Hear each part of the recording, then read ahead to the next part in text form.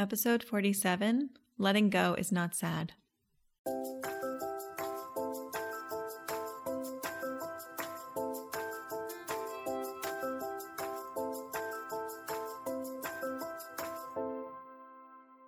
Welcome to the First Year Married podcast, where we get real about building the marriage of your dreams. I'm marriage coach Kayla Levin, and I take newly married and engaged women from anxious and insecure to confident and connected through practical tips, real-life inspiration, and more than a little self-awareness along the way. Welcome back, ladies. Before I get started, I just want to say that this is the last week that you can sign up for the Kala cohort. So if you've been thinking about it and you want to get in, let's get on it. Let's go. We can do this. It's going to be amazing. The first class is totally free because I want to make sure that you feel like it's a good fit for you.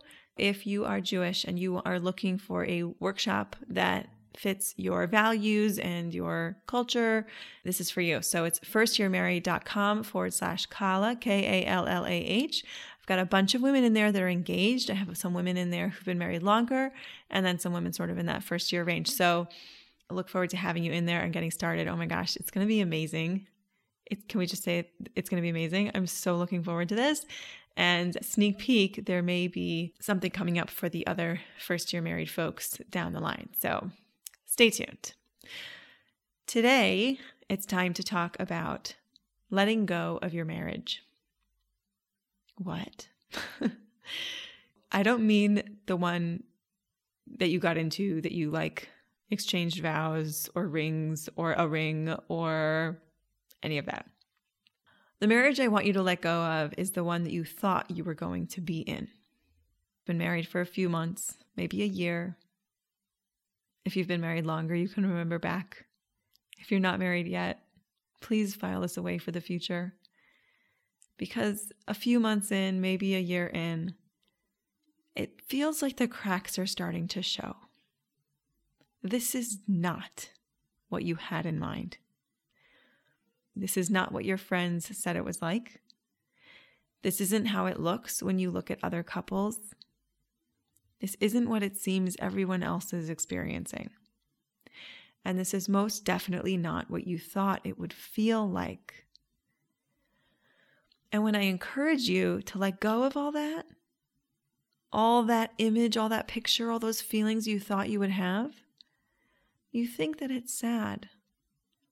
You think that I'm telling you to settle. It's devastating, really.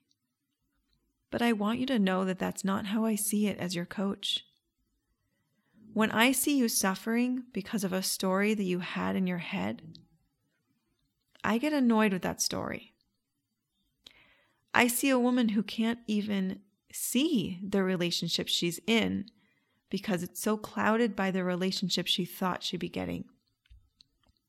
And what is that relationship she thought she was getting? It's this magical conglomeration of every good thing about every Hollywood romance and screenplay and Instagram post and fairy tale story.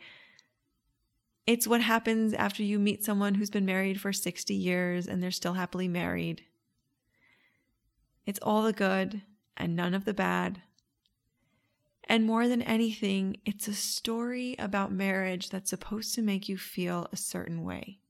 And when you're not getting those feelings, it feels like maybe your marriage is broken. Or maybe he's broken, or you're broken. Here's the thing. You don't need to let go of that dream. You need to kick it to the curb. You need to crumple it up and stomp on it and chuck it in the trash can. Because your dream, quite frankly, is a jerk. It's totally messing with your head, and it's robbing you of everything that you have right here. And here is the beautiful, inspiring, and freeing truth. He can never make you happy. No one can ever make you happy. That's your job. And what's so cool about that is this means you get to be whatever flavor of happy you want. Or don't be happy if you don't want to. You could be whatever intensity of happy, whatever level of serious or playful or goofy, whatever you want. Because it's all up to you. And when we let go of that imaginary dream and that story, and ultimately what is that? The total victim mentality of waiting for the fairy tale to make you feel a certain way, to complete you, to make you happy, to make you feel loved and lovable. When we let all that go, we have an opportunity to make ourselves happy, to love ourselves, and to love the marriage that we're in. So I want to wish all of you, we're keeping this one very short and sweet on purpose. I want to wish all of you an amazing, enlightened, and focused week. Seeing what's in front of you and appreciating what's in front of you. And I'll talk to you again next week. Bye-bye.